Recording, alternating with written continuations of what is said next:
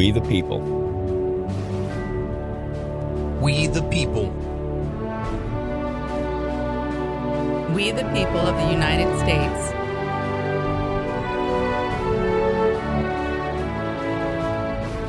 We the people of the United States, in order to form a more perfect union, establish justice, ensure domestic tranquility, provide for the common defense, promote the general welfare, and secure the blessings of liberty to ourselves and our posterity, to ordain and establish this Constitution for the United States of America. In the summer of 1787, 55 men would gather in Philadelphia. They were tasked with fixing the government of the United States of America. Over the course of 4 months, they would debate, argue, refine and prepare the first document of its kind in the history of mankind, an attempt to prove that men can rule themselves by law. Over the next 3 years, the 13 United States would debate the ratification. This is the story of those men and of those times. It is a look at the ideas, the concepts, the debates, and the history of the Constitution of the United States. This is Constitution Thursday.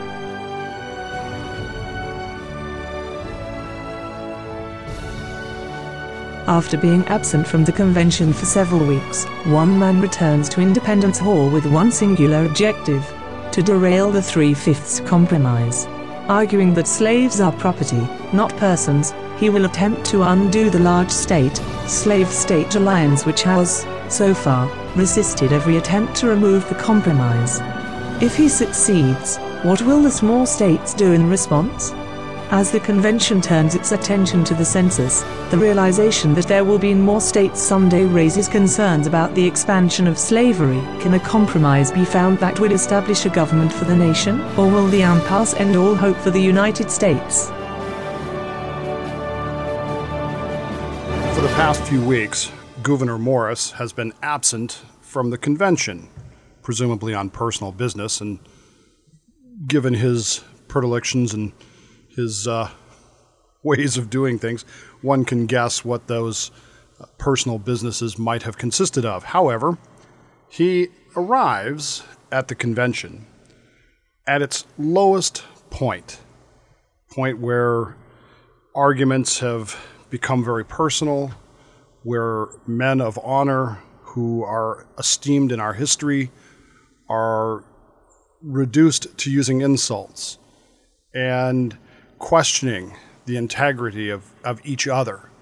A point where the southern states, particularly the slave states, have made the determination that there's nothing to be gained here. And unless the large states will acquiesce on the issue of proportional representation in the United States Senate, what will become the Senate, they're going to walk. They've already threatened this on several occasions. They've already made allusion to the fact that they're going to probably seek out foreign assistance in maintaining themselves as a independent nation, as it were. And in all of this, George Washington is watching and referring to them as demagogues. And the whole thing has become extraordinarily frustrating. People are leaving. People are coming. Men are discussing, men are hearing where they're writing letters. They're meeting out in Philadelphia at the night spots, the hot spots in Philadelphia. The Indian Queen is a local tavern which regularly hosts dinner parties for various factions of the convention delegates. Gouverneur Morris, of course, is not unknown to us. For those of you that have been following Constitution Thursday for some time, we're going to meet Gouverneur Morris again later on in this process. He himself will be primarily responsible for the preamble of the Constitution. Gouverneur Morris, of course, is an imperfect man. I guess that would be the best way to describe him. If you were to judge his moral qualities based on traditional Judeo-Christian ethics, you would probably find them lacking. Gouverneur Morris is what is commonly referred to as a cad or a bounder. He is a man of great tastes and who wants the company of women constantly with him. So much so that he doesn't really regard the wedding band as any kind of deterrent to sleeping with a woman. And in fact, as he arrives at the convention, it's noted in many of the sources that we have of those days that most of the delegates were fascinated by the way that he walked around as he spoke, with the peg leg clicking, of course, on the wooden floors there at Independence Hall. And of course, that leg itself, therein lies quite the story of a man who is imperfect. And I think as I have gone through this process, there are some lessons that I have learned. Some of those lessons are political, and I'm not going to share them here. You'll have to listen to the regular Plausibly Live episode, particularly coming up on Monday. I'm sure we'll get into some of this, about some of those political lessons from this. But one of the biggest lessons we need to learn from a constitutional historical perspective is that these men were not perfect. They were not, as Thomas Jefferson said, demagogues. They were typical people, just like people today. It's interesting that we have a certain standard that we hold politicians to. We want politicians to be a certain way, and we're disappointed when we find out that they aren't. I've always found that curious because as you go through history, you'll find that the greatest characters in history are imperfect and probably don't meet up to the standards that we have set for them. Gouverneur Morris, of course, is one of those who would perhaps be judged as failing those standards for us. He is, of course, in a lot of trouble. His left leg is shattered. He wears a peg leg. And the reason for that is that he was caught in a peccadillo with a married woman. And in his haste to escape that situation, which could very well easily, I mean, remember, this was the era of the duel. This was the era of capital punishment. It was a different time. He leaped through a window that was not on the ground floor and shattered his left leg when he landed. Thereafter was compelled to wear the wooden leg that would now click upon the floor as he walked around. He's a friend and an ally of George Washington. He is in favor of a strong central government, and he will serve eventually on the Committee of Five, which will draft the final language, including the preamble, for which he will primarily be responsible. His pen is the most responsible for the final draft, and you can see that his influence in this convention is very important. But keep in mind, he has been absent for some time, including this whole discussion about 3/5 and slavery. As the convention lurches forward, I mean, they are just desperate to move on. The 3/5 thing has not been completely laid to rest, nor has slavery been laid to rest. And yet they've decided that we're just going to kind of, well, not ignore it, but we've got to try to move on. We've got to try to maybe put this aside and come back to it later. We have a problem here in that, we just went through that July 4th holiday where people were praising us and talking about how hard can this be to form a government. And yet here we are still banging our heads over the simple question of whether or not the Senate, the proposed Senate, should have proportional representation or one state, one vote representation, equal representation as it's referred to. Now, just as a refresher, of course, the large states, allied with a couple of the slave states down in South Carolina and Georgia in particular. Georgia, by the way, expecting to become a slave state in the next few years, or a large state in the next few years. It's already a slave state. That doesn't make any sense. Expecting to become a large state, they are experiencing a great influx of people coming to Georgia. If you've ever been to Georgia, you know why. It's a very beautiful place. It's a very fertile place, and it has a lot of natural resources. And so Georgia is expecting to become a large state, which would make 4 large states: Pennsylvania, Massachusetts, Virginia, and Georgia. 2 slave states, 2 non-slave states. They've allied with South Carolina. They've formed this cabal kind of alliance that Wilson put through his three-fifths compromise, which counts slaves as three-fifths of a free man. And so far, this compromise has held through all of the debates and all of the discussions. This is important because, again, this proportional representation in the Senate would favor large states initially, at least. Initially, Virginia, Pennsylvania, and Massachusetts would, on a proportional basis, dominate the Senate. I don't think we understand today what we're talking about in relational proportions here of the population of the country.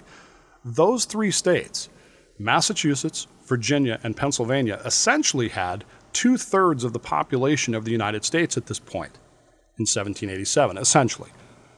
Those three states on a proportional basis are going to dominate already the House of Representatives, what will become the House of Representatives, and to do so in the proportional side of the Senate would basically put all the political power, all the legislative power, into the hands of those three states, Massachusetts, Pennsylvania, and Virginia, all three of which have sort of different aims in life, in the economy. Massachusetts wants a strong economy, Pennsylvania needs a strong economy, and of course Virginia's economy is based in tobacco and cotton, but primarily tobacco. And the slave issues become important to Virginia. At the same time, Massachusetts is requiring the input of materials from the South, but at the same time, its Puritan ideals absolutely reject the notion of slavery. Pennsylvania is Quaker-dominated and led by most of the abolitionist societies, in fact, one headed by Benjamin Franklin. It's an appalling thing to Pennsylvanians. But there's an important distinction here to keep in mind. While Pennsylvania particularly does not want slavery, that is not the same thing as saying that they believe in the equality of man. The fact that they don't like slavery does not mean that they are not racially biased in Pennsylvania, as Gouverneur Morris is about to somewhat meanly point out across the aisle there. All of these things are playing here. All of this stuff is going on. All of this swirling and whirling in the background. But over all of this is the realization that we have to establish a united government, a central national government that actually works, as opposed to this confederation, which is not working. And men who we have put down in history as great men understand that the important idea here is to form a government, not a moral code. We are not here in Philadelphia to establish morality as a guidance for our nation. We're here to establish the framework of a government which can then move forward from there. Which means that despite personal feelings, despite personal ideologies, despite even state ideologies, things are going to have to be put aside for the phrase that we all hate, the greater good. It's an interesting moment in history, it really is, because we have men here who we hold, particularly in the conservative movement, as men who favored small government and so forth and so on, who clearly did not do that, who wanted a strong central government, and who in one case wanted to eliminate the states entirely. And yet they're facing this moment where they're going to have to make a choice. Do we have union with slavery, or do we have no union? Do we have union with slavery, or do we have no union without slavery? Some states will go their own way, some states will not. And it's at this moment, of course, that Gouverneur Morris arrives and decides that he, in his own words, it's been said that now is the time to speak, and so I've got something to say. and he stands and his peg leg clicks across the floor as he begins to walk around the room and make his impassioned speech that will nearly bring things to a halt yet again. It's Constitution Thursday on Plausibly Live, the official podcast of the Dave Bellman Show.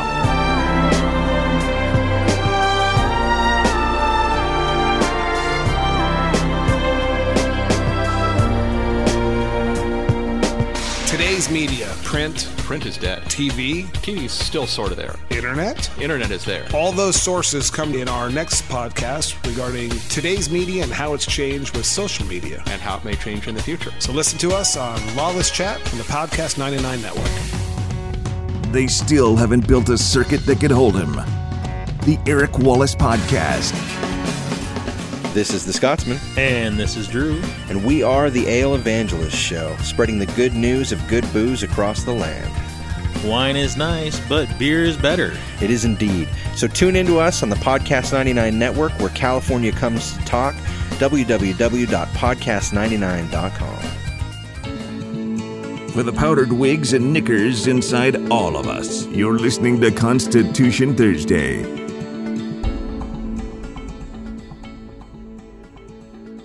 William Richardson Davie is a North Carolinian of great stature in North Carolina, but a man who virtually nobody outside of North Carolina has any familiarity with whatsoever.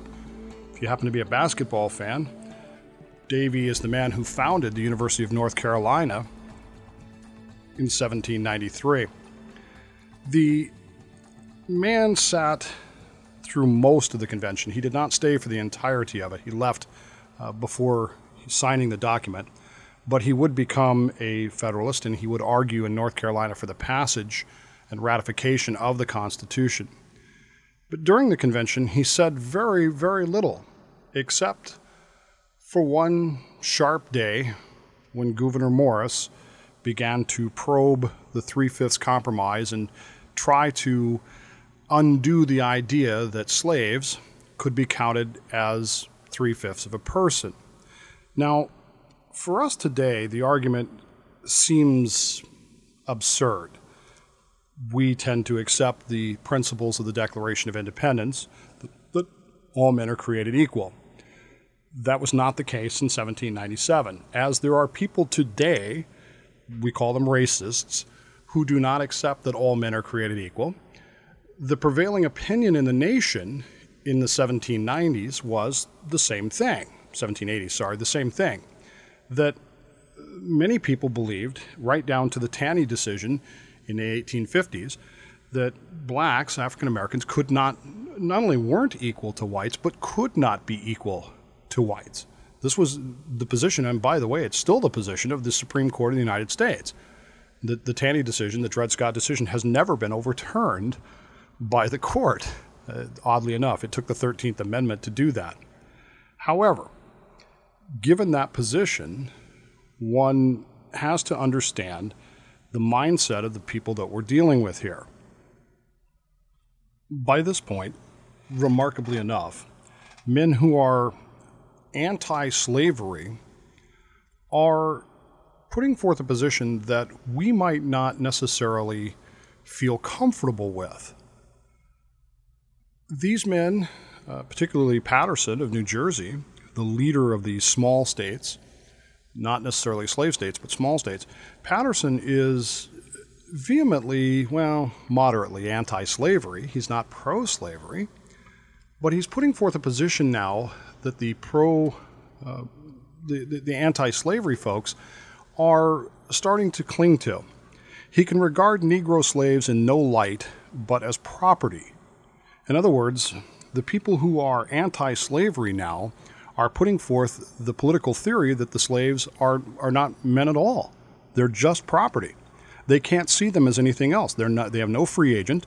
See, they can't decide for themselves. They have no personal liberty, no faculty of acquiring property, but on the contrary, are themselves property. And like other property, they are entirely at the will of the master. Has a man in Virginia a number of votes in proportion to the number of his slaves? And if Negroes are not represented in the states to which they belong, Why should they be represented at all in the national government? It's an odd dichotomy of history that those who opposed slavery take the position now that slaves not only should not be counted as 3/5 of a person, they shouldn't be counted at all. There's a strange, eerie feeling here in the realization that the men who opposed slavery are now willing to put forth the theory that blacks are not people at all. They're just property. And so they can't be counted, solely for the reason of limiting Southern power. Now, the reason for this is slightly off-center. There's a realization that happens in the midst of all this discussion about proportional representation. The realization hits, and they begin to discuss the fact that at some point, in order to have proportional representation, you have to know how many people live in each state. And if you don't know, you can't really proportion representation. And so they decide that a census is going to have to be held. There's no big deal about a census. Obviously, they've happened throughout history, even back to biblical eras. It's just a question of time. How often do we do it? When do we do it? And what do we actually count? Now, this is where the problem comes in. The first recommendation, in fact, the initial recommendation accepted by the convention, is that they count both persons and wealth, and that they proportion the Congress, what will eventually become the Congress, based on those two factors, persons and wealth. And the argument is the realization that, well, if slaves are property, then we shouldn't be counting them as 3/5 of a person, because now you're essentially double counting them. You're counting them as 3/5 of a person, and you're counting them as wealth to increase the proportional representation of the South. This is problematic because the realization hits that at some point there are going to be more states. There are already, even as we're doing this, people pouring into what will become Tennessee and Kentucky. Vermont, of course, has been heckling people for years since the American Revolution to become a state. The Northwest Territories are in play here. There's Virginia basically claims everything to the Mississippi River west of itself. Georgia is eyeing very, very voraciously what will become Alabama and Mississippi as its own, that they're willing to give up. But all these territories that will eventually become states, that's already recognized here, if the 3/5 and property issue remains in play, how do we limit the expansion of slavery? Particularly since the general belief, although it didn't actually happen in history, the general belief at the time is that more and more people are moving south, more and more immigrants are coming into the South, more and more slaves are being brought into the South, and so the population is obviously going to increase. How do we check the expansion of slavery into these new states? And if the slave states become more and more, the non-slave states become less and less, then essentially what happens in this national legislature on proportional representation and wealth representation, because there's slaves are wealth now, eventually what happens is the slave mentality, the slave control, eventually just takes over the entire legislation.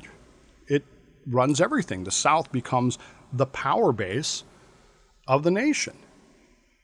This vision looking forward is what's causing Gouverneur Morris to have some real problems. Keep in mind that there's still some, I don't want to call them raw feelings, but there's still some, we've already seen it. Madison himself has brought some of these questions in as to which states did the most for the American Revolutionary War. And of course, the Northeast bore the brunt of the conflict, although there was heavy fighting in the Carolinas, but it was primarily between Tories and loyalists and rebels. There's a sense here that, and it's an incorrect sense, but there is a palpable feeling among some of these delegates that the South really didn't suffer during the American Revolutionary War. That the North, particularly the New England states, bore most of the burden, and Virginia as well, and consequently, they should have perhaps a bit more say in what the affairs of the nation are, running the affairs of the nation. And now, the way things are set up, the South is going to eventually just overrun everything.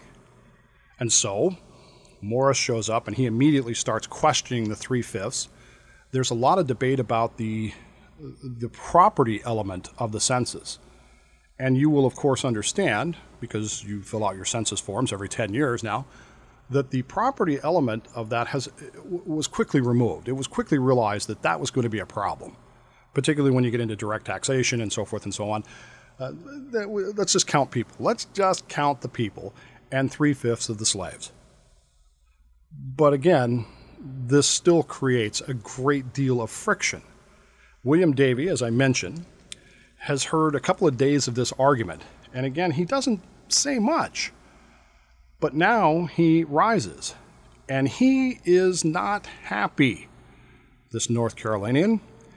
He sees that it was meant by some gentleman to deprive the southern states of any share of representation for their blacks. He was sure that North Carolina would never, underline bold print, never, confederate on any terms that did not rate them as at least 3/5. If the New England states mean, therefore, to exclude them altogether from the government, this business is at an end. And he sat down. Again, I go back to my statement that I've made before. One of the things that frustrates me the most about the Constitution, the study and the history of the Constitution, and today, are the people who stand up and say, they would have done it better. They would have done it differently. They would have done it, the Constitution was written by white, slave-owning misogynists who were only interested in power and race. The fact of the matter is, no power on earth was going to end slavery in 1787. It wasn't going to happen. And no person who says that they could have is telling the truth. They're either intentionally ignorant of the debate that was going on, or they're delusional. They don't understand any of it. They haven't paid any attention to it. The problems that were faced here were clear. The slave states made it clear.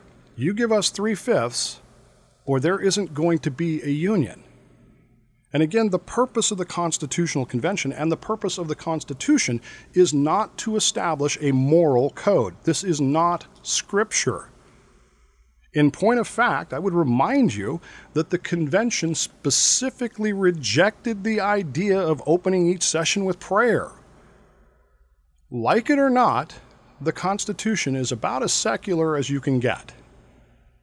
Yes, I know that other people, other founders and framers have said along the way that the Constitution is meant for a moral people, and there's some truth to that.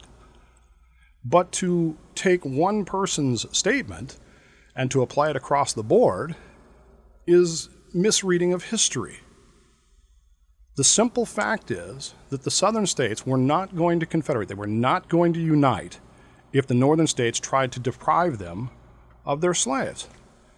Whether men within or without, as we're going to hear in a moment, we're not going to allow that.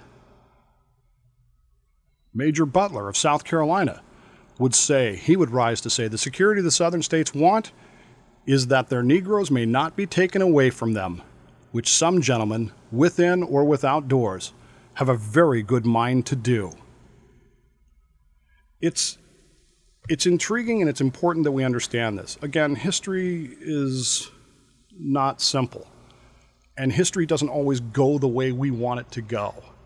I told you before, I'm taking this course in the history of conservatism. I think I'll play for you a clip from that coming back from the break here in just a moment that talks about the fact that if you're comfortable with the way history went, you're not reading history. You need to understand and you need to accept the simple truth. The men who most vehemently oppose the institution of slavery understand that there can be a union with slavery or dissolution without it. History is never fun in the sense of it never goes the way we want it to go. But ultimately, the only real solution to his slavery is to form a national government that's capable of changing it. Without that, imagine how history would have gone.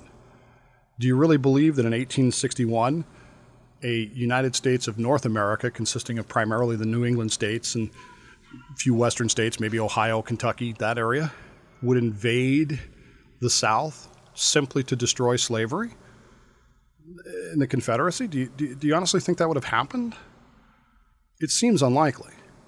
This is a moment of history wherein the debate has become so fierce that the men who understand that this is about forming a government, not a moral code, are going to set aside their moral position on slavery in favor of the greater good, in favor of the formation of the United States government. Not something we like to think about, but it is the truth. It's Constitution Thursday on Plausibly Live, the official podcast of the Dave Bowman Show.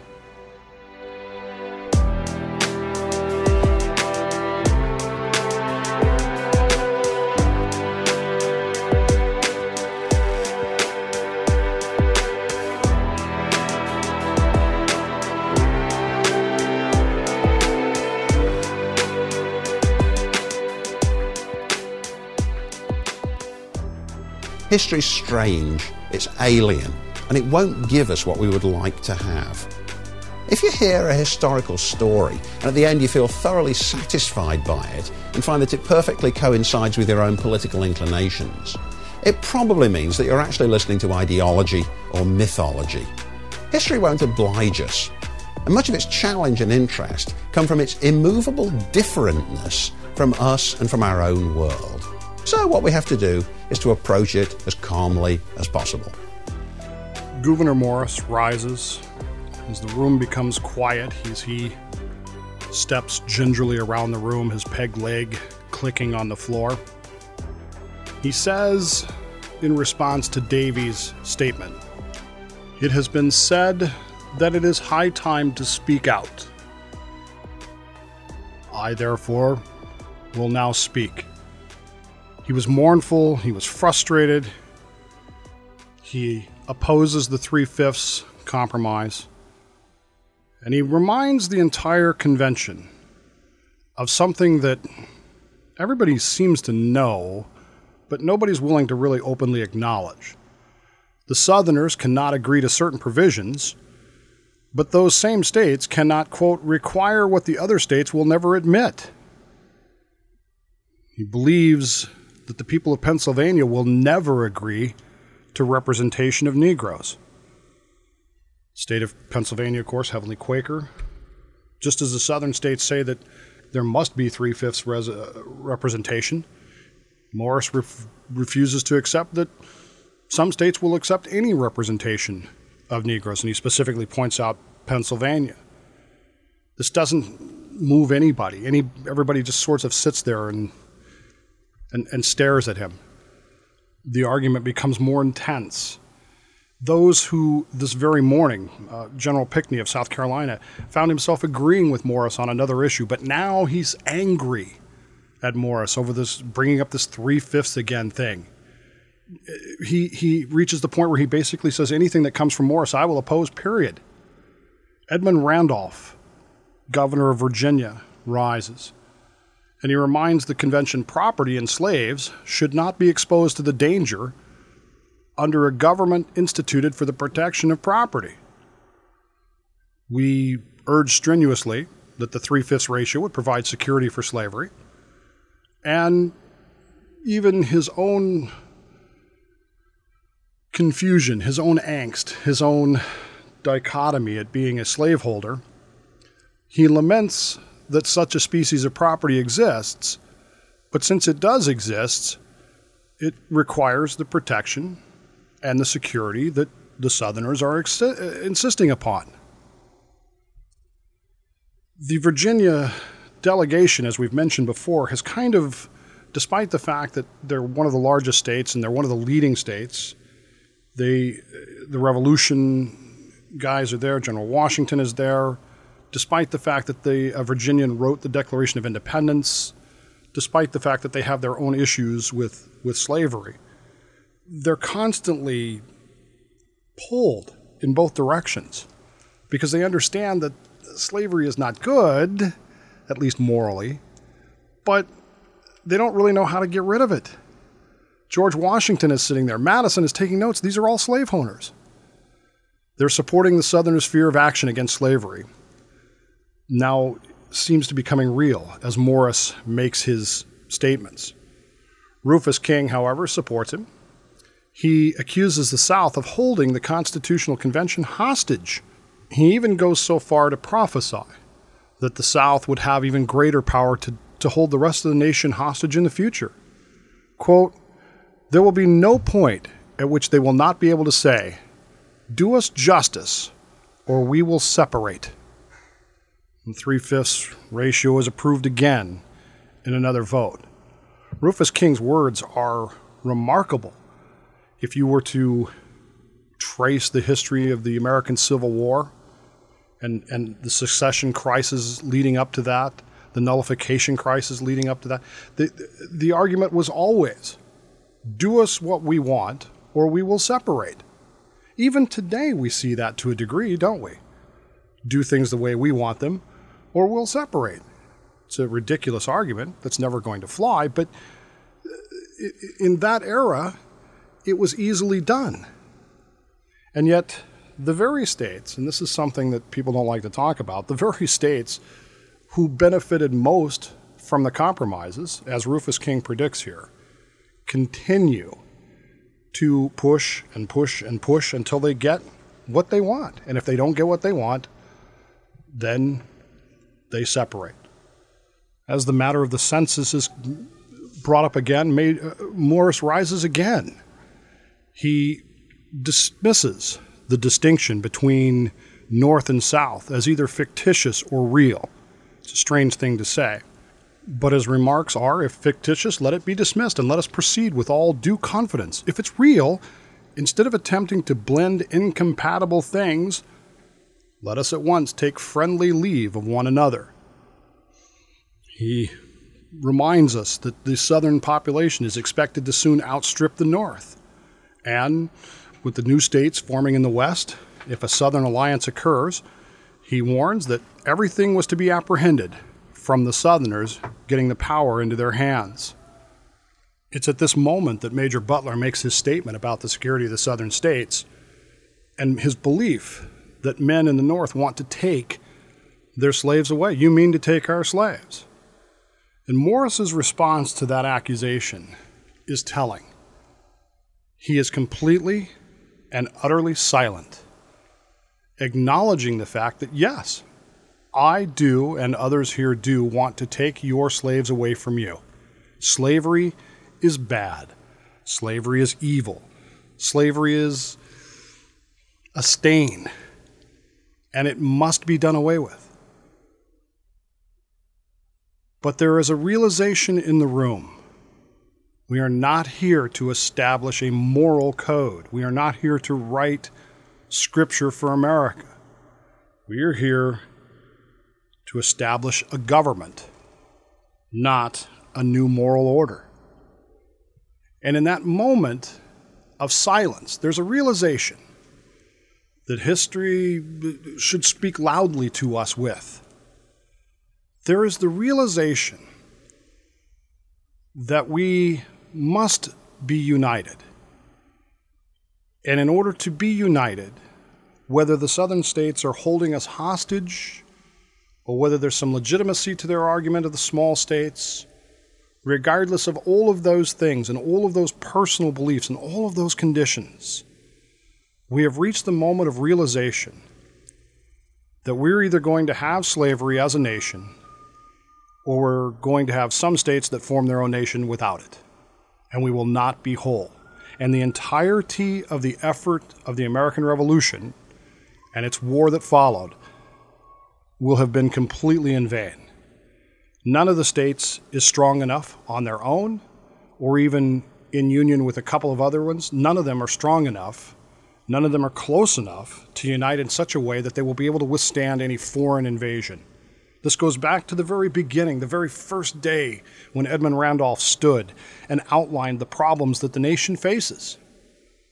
We're not going to last. We're not going to be able to survive. And if the liberties we fought for are to be protected, we're going to have a government that can do it. And now there's the realization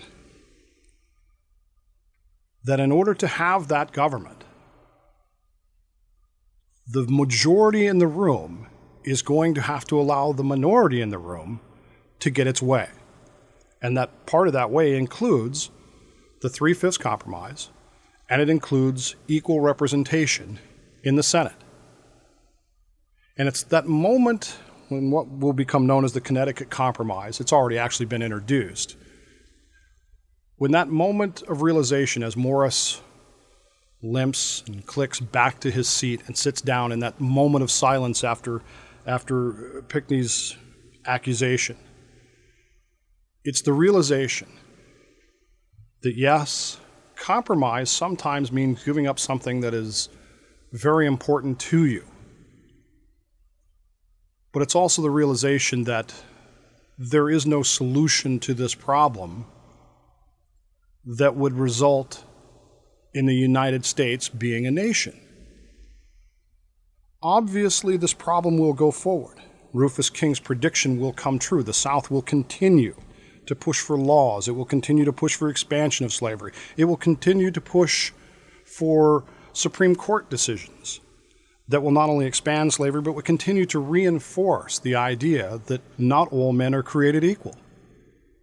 And this will go on and on and on until the point where there's nothing left to push for, except a president will be elected who in no way, shape, or form has any intention of dealing with slavery at all, but he will be accused of doing so by the South. They will come to believe that he's going to. Men, gentlemen, within or without of doors, mean to take our slaves. And the South will once again say, do as we want, or we're going to go away. We're going to dissolve. And they will. Oddly enough, they will choose as a form of government the very form of government that the United States is trying to get rid of at this point at the convention, a confederation, with all of its problems and with all of its flaws and with all of its failures and with all of its doom. They will choose that form of government over the strong central government. And we will watch play out, in essence, the very things that Edmund Randolph has warned about at the beginning of the convention, the reasons confederacies fail.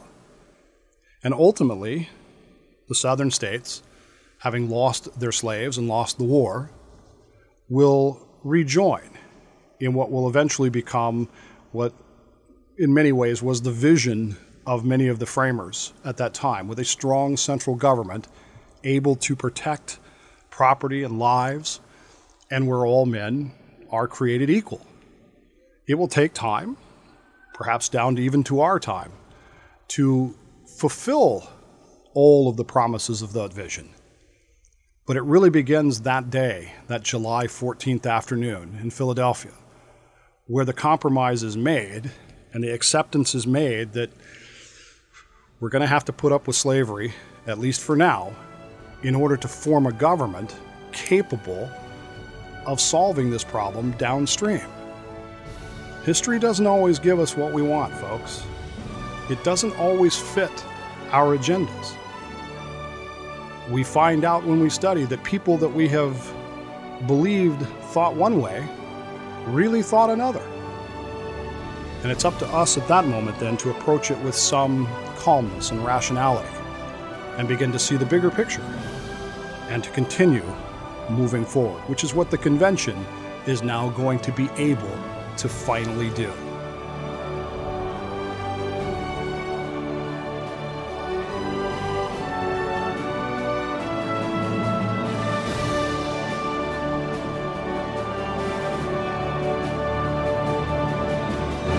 Constitution Thursday is a feature segment on Plausibly Live, the official podcast of The Dave Bowman Show, a Slippery Fish Entertainment production for the Podcast 99 Network. Copyright MMXV. All rights reserved.